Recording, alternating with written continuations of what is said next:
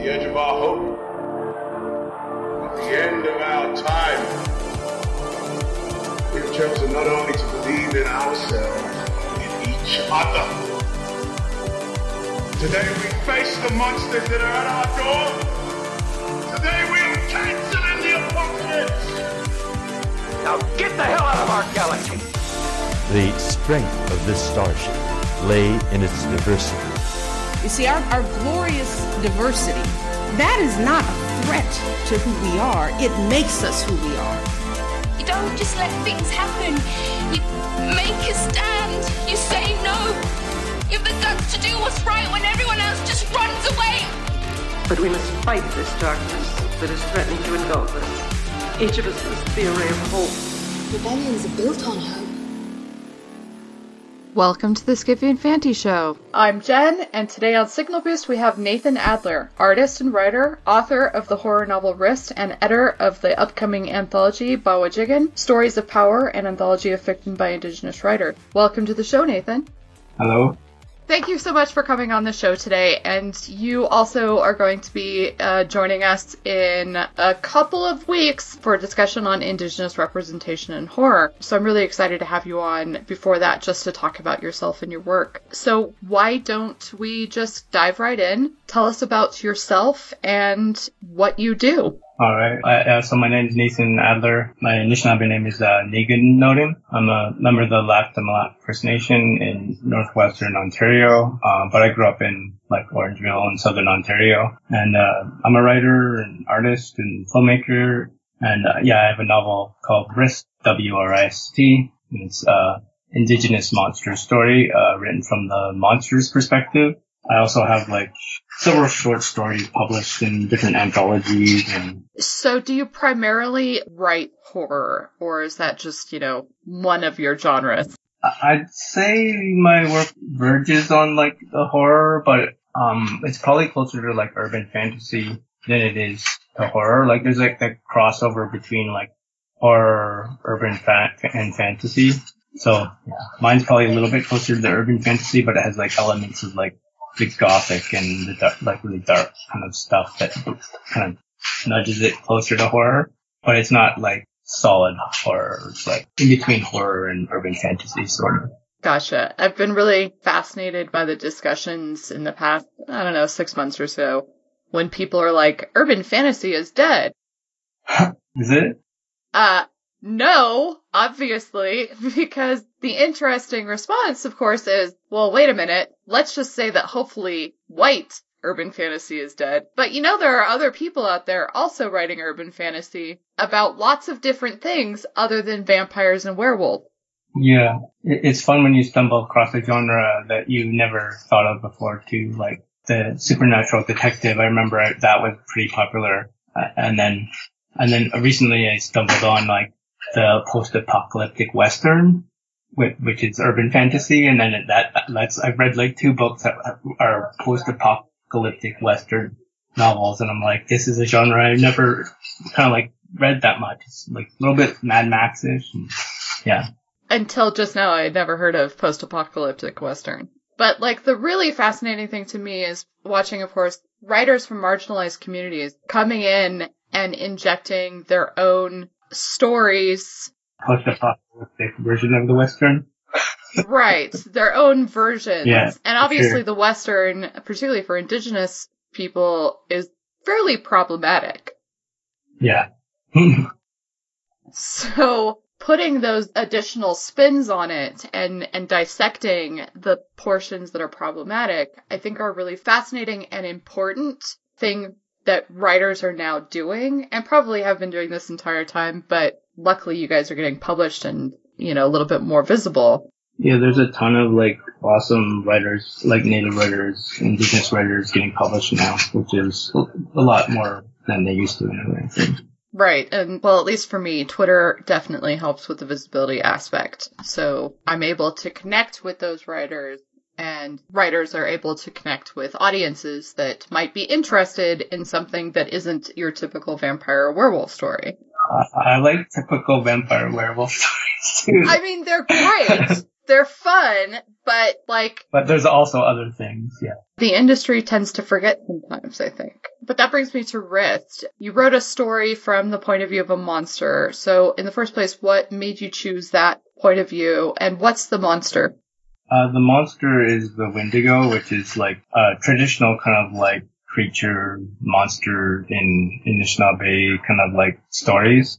Pretty popular kind of figure in traditional stories, and I was really a big fan of like stories written from the monster's perspective, like vampire stories, like Anne Rice and like Clive Barker, and just the whole horror genre I'm a fan of, and urban fantasy a lot too. So when it came time to like write my own monster, I was like, well, what kind of monster do I want to write about? And it's like, well, I didn't want to write a vampire story because that's all written from that's like a European folklore monster. So that made me think, oh, well, why don't I use like a monster from indigenous folklore, like, and the one that I was thinking of was the Wendigo, which is, I hadn't read very many stories written from the Wendigo's perspective, so, and that's kind of, not that I thought about it in those kind of like terms as I was working, it's just kind of, that's just sort of what happened, and I didn't plan it or know what the hell I was doing when I was writing. It just, but looking back, I can kind of see my thought process and how I kind of evolved, but at the time I didn't really know how things were going or where the story was going or anything like that.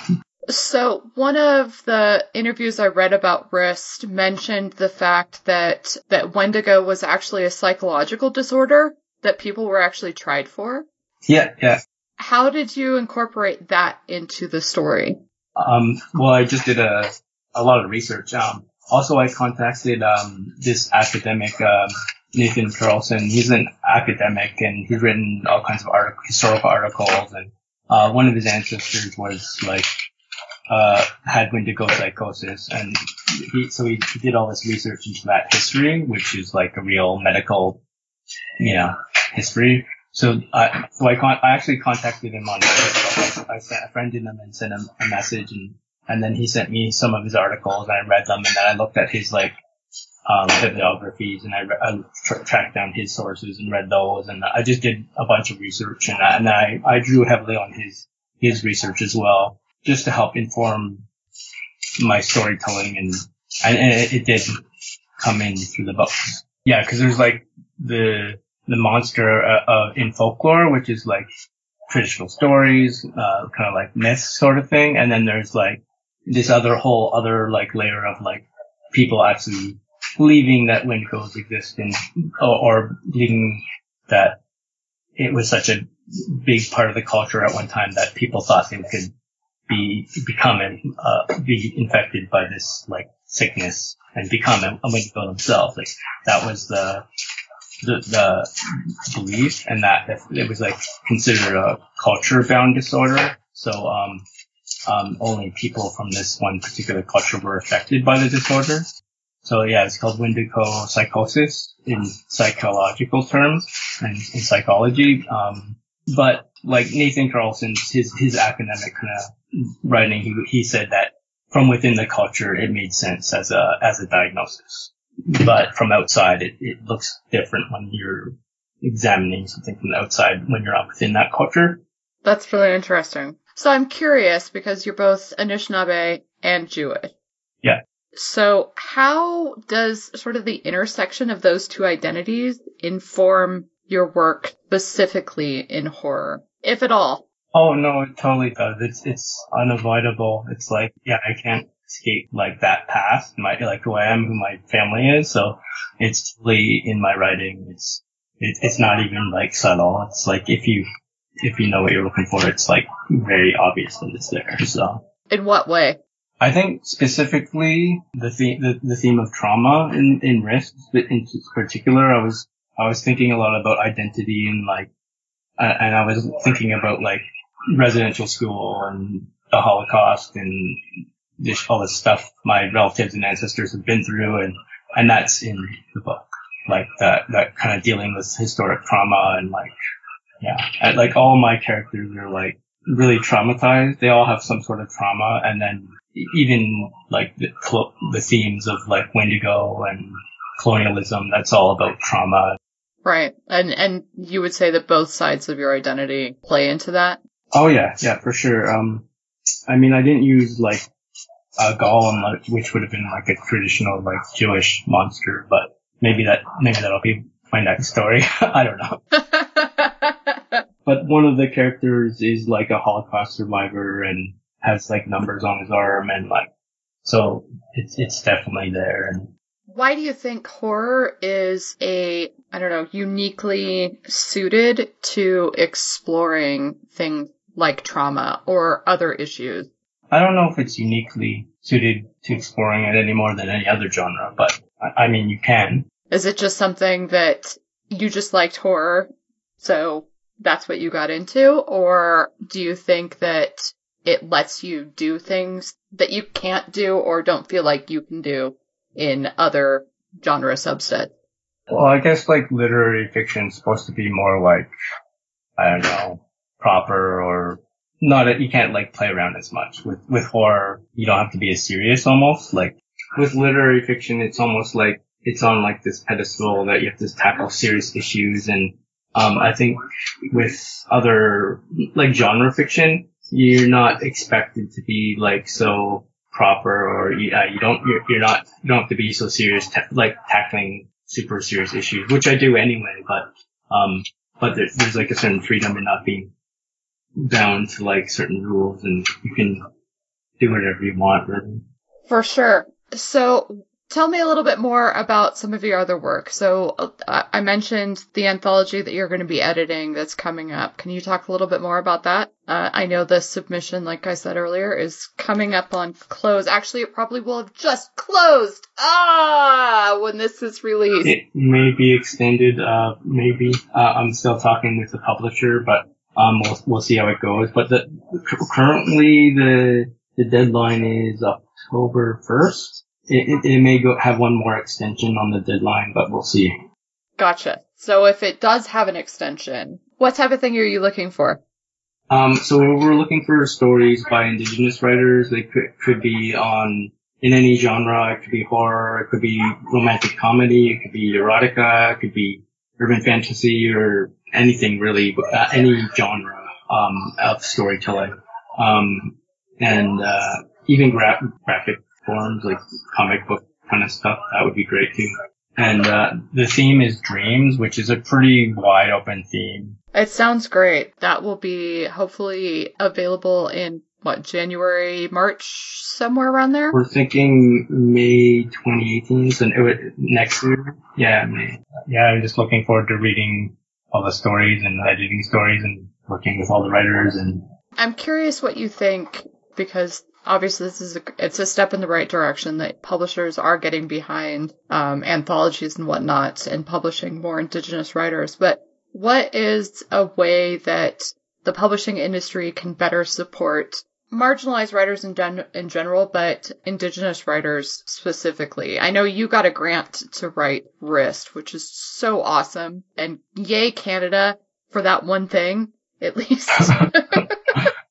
Yeah, our Ontario Arts Council and Canada Arts Council provides like funding for artists and writers, and you have to apply for it, and then you have to fill out grant reports, and you have to show that you've actually done things, and sometimes you have to submit like receipts to prove that you've done the things that you said you were going to do. And so there's a lot of hoops jump through for the money. It's not just like, yay, free money. No, it's like, but yeah, it's good that there is some funding, and it's pretty competitive too, so. Right, I can imagine. But what about the publishing industry? How can they better support Indigenous writers? Hiring Indigenous editors is a good start. It is. For sure.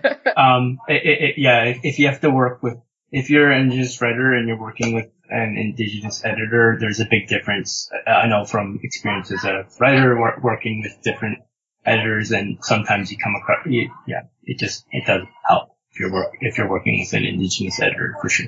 It's just that sometimes it just tiresome to have to explain basic things to people when they're just like clueless, and it's not even just like, it's just some people just don't know, right? And you can't really fault people for being well, I guess you can, but some people just don't. So so sometimes you're just like, oh my god, I can't believe they explained this, and it just, and they're meanwhile, and it just like, often it just, they don't know any better, and you have to explain it to them, and then they try to justify their point of view, and then it becomes like a debate over like something that should be obvious, and then that's something you hopefully should not have to do with a Indigenous editor who should probably know better from personal experience, and yeah. That makes sense. So before we close, why don't you tell our listeners where they can find you and your work? Okay, so you can find my work in Risk, which is published by Keganos Press, which is a small publisher in Anishinaabe in Ontario. You can also find it on Amazon or Chapters, or order it from a small bookstore, even better. And you can also find some of my short stories in Love Beyond Body, Space and Time. It's an Indigenous LGBT sci-fi anthology, and it's edited by Hope Nicholson. It's published by Bedside Press. You can also find my work in XL edition anthologies, The Playground of Lost Toys, and Those Who Make Us, Canadian Creature, Myth, and Monster Stories. You can also check out my blog, which is Nathan Adler blog, WordPress.com, and also I write stuff for Shameless magazine sometimes, and Kimawan Zine and other magazines and zines. Awesome. Well, thank you so much for coming on the show, Nathan, and I look forward to hearing the discussion that we have planned next week too. Thank you. And thank you, listeners, for joining us on Signal Boost. Go check out Nathan Adler's work and maybe buy a copy of Risk. Bye.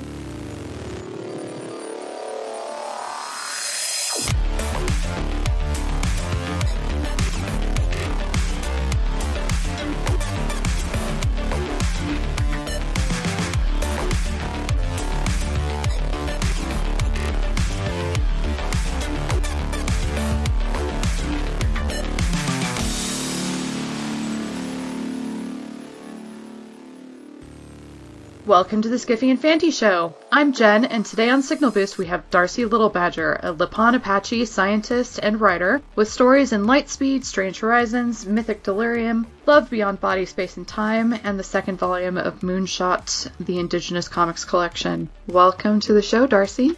Oh, thank you for having me.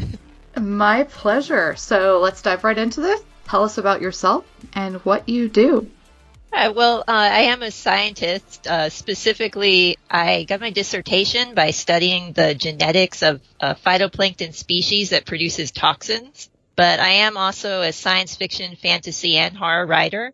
I do consider myself a writer in the Indigenous futurisms vein. But really, the stories that I've produced have covered a wide range of genres. I just had a story coming out that somebody has described as Indigenous Gothic. It's like a Victorian ghost story with two Apache sisters on an island. But on the other hand, my story in the anthology Love Beyond Body, Space and Time is a science fiction romance between two women en route to Mars. And there's this big accident that releases 40 chihuahuas and a husky inside the spaceship. So I enjoy humor, I enjoy horror, science fiction, fantasy, and fusion of all of the genres together. I'm also a comic writer. So you mentioned my comic Worst Bargain in Town in the Moonshot anthology. I do have some comics coming out in a couple of other anthologies edited by Elizabeth Lippen, and they are hopefully coming out in the next year. One is published by Native Realities, which is essentially, it's a comic company that is run, edited, and has creators who are Native. Another one is a kind of a biographical comic that I actually had the opportunity to illustrate myself. So I'm pretty excited for that one. Ooh, that is exciting. And so that's like a run through of the things I've done creatively and scientifically. So basically everything. Yeah. And I love that you studied specifically phytoplankton that produce toxins, because that's like the most horrifying thing I think I can think of. Yeah, and the blooms in the Gulf of Mexico are becoming gradually more frequent, so we have that to look forward to. I had a question for like right now, which would dovetail perfectly, but I first want you to tell me about the term Indigenous futurism, which I have not heard before. So could you talk a little bit more about that?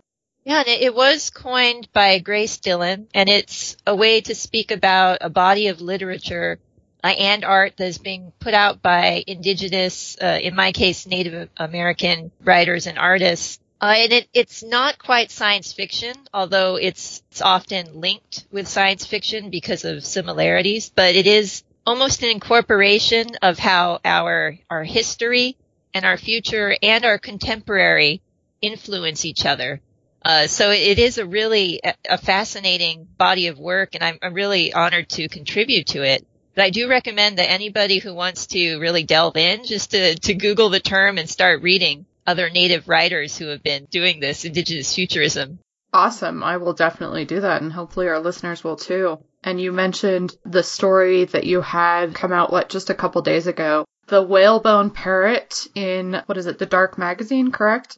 Yes, that's right. So I'm still a little bit emotional about it. That's an absolutely beautiful story, and I cried for a solid 5 minutes after reading it. So thanks for that. As you say, it's a kind of Indigenous Gothic story. So I'm hoping you can kind of tell me more about the story and the histories that inspired it. And I have to say, before I get into that question, I said somebody called it Indigenous Gothic. It's actually another writer, Rebecca Roanhorse. I hope I got your last name right, Rebecca.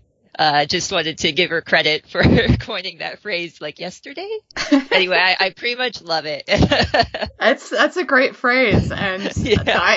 You may have just birthed the genre, so Oh my gosh, that would be awesome, just because I love reading that stuff. But yes, the whalebone parrot. Actually, I think it's probably the most personal story I've written, and that's hard to say because a lot of the stories that I write do draw from things that are either personal to me or personal to my tribe.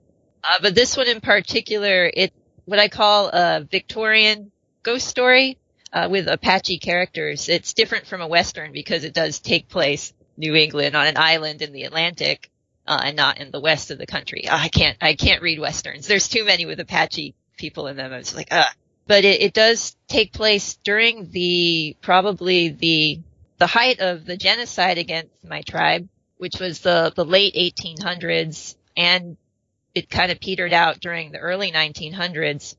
It's an interesting story with a lot of different threads, but it does follow the experience of one character named Emily, who is an orphan of the Lipan extermination.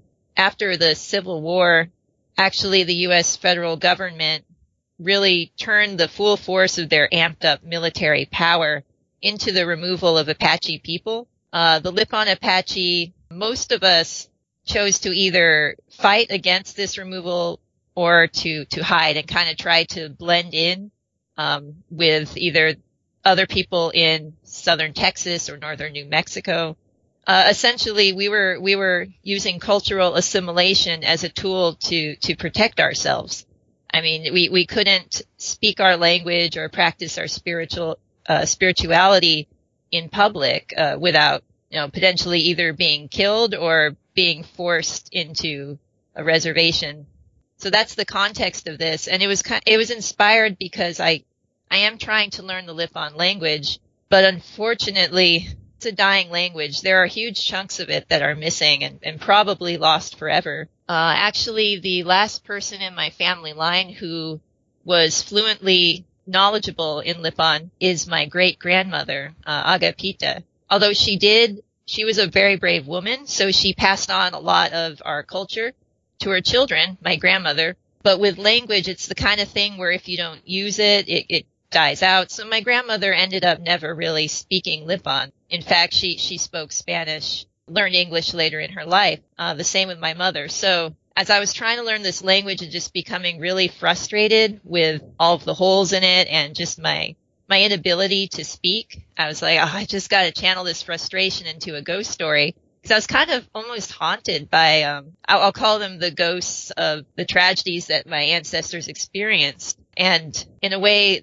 the main character in the Whalebone Parrot wrestles with her ability to remember her language and other things about the life and the culture that she once had before she was orphaned.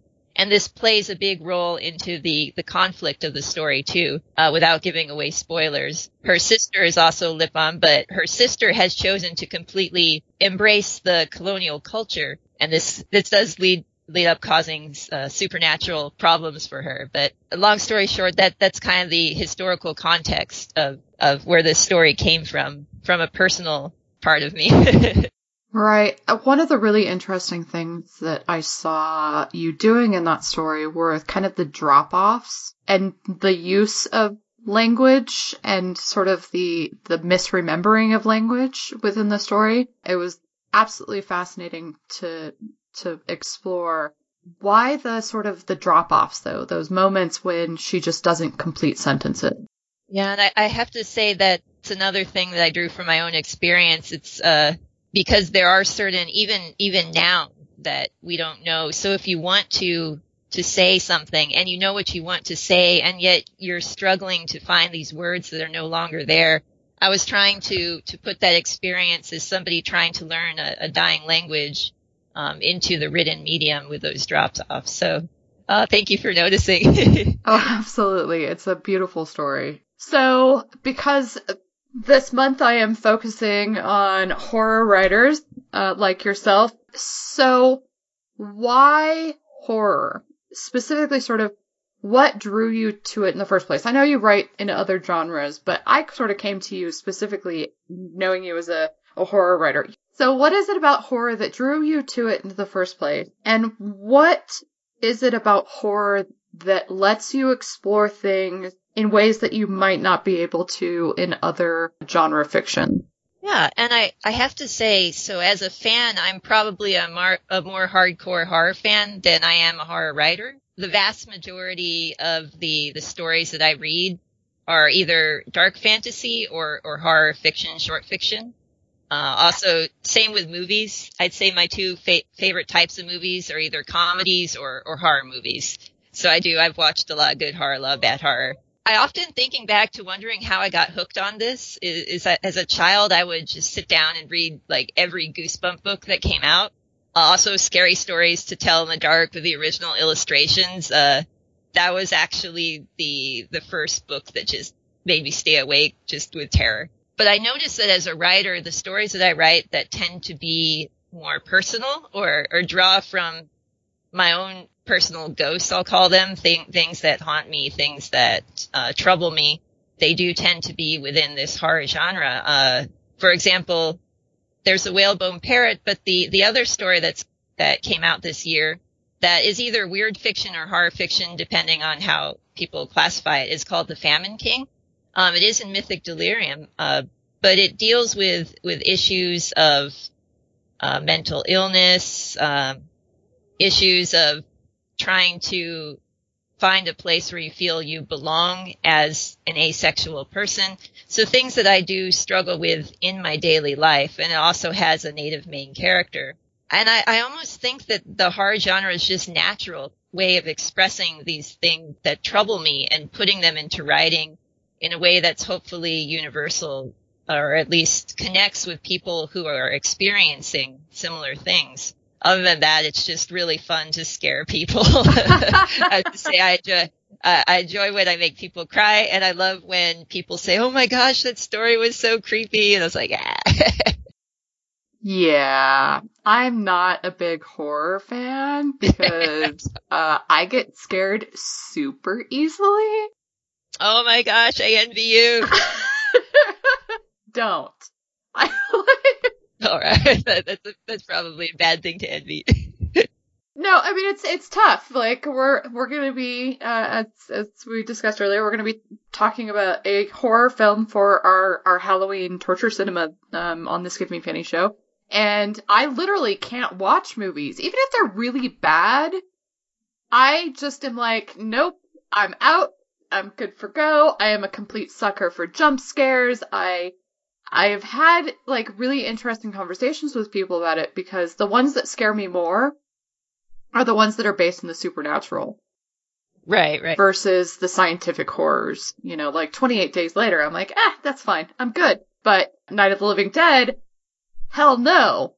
Because there's something about the supernatural, about that sort of aspect of the unknown that just scares the crap out of me. Yeah, yes.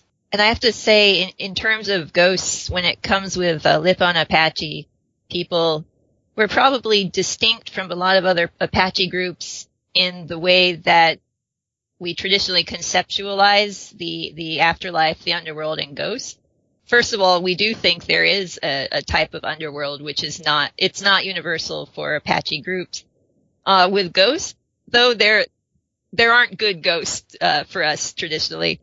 Ghosts are always bad things, dangerous things, because I guess they kind of represent a break within the natural order, the way things should be. People should die, they go to the underworld. So a lot of our death ceremony is related to keeping ghosts away from the living. Now, this isn't as practiced as much anymore because of a fusion almost with our culture, with Christian culture. There's a lot of interesting kind of Christian Lipan belief systems out there. But traditionally, when you would bury someone, you would put all their belongings with them, put them in the earth, and then walk away and never go back to that spot. So really it is terrible when our burial grounds are disturbed from a spiritual perspective. Now I have to say I'm going to call myself a native skeptic. So one thing that I do struggle with is a lot of people attribute spirituality to Native Americans, and I have to be But on the other hand, I really recognize the value of these traditional practices and traditional knowledge. So I really do want to be respectful for them. And honestly, it would be great if I could have some faith in some ghosts. I mean, I'm always looking for an opportunity to prove myself wrong. So it's a balancing act almost. Right. Absolutely. Well, before we finish this out, where can we find you and where can we find your work? Oh, yes. So I'm most active in terms of social media on my Twitter account, which is Shining Comic, SHININGCOMIC. So it's the word shining and the word comic together. I actually created my Twitter when I was mostly using it to promote this webcomic that my partner T and I are doing. So that's why it has the word comic in the name, but I've kept it. It's become my own. And from there, you could actually get a link to my website that has all my published work in comics and short fiction. Awesome sauce. Well, thank you so much for coming on the show today, Darcie. I really appreciate it. Oh, thank you so much for speaking with me. I had a really fun time.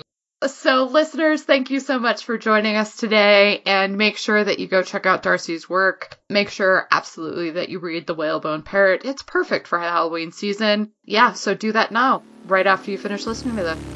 Bye-bye.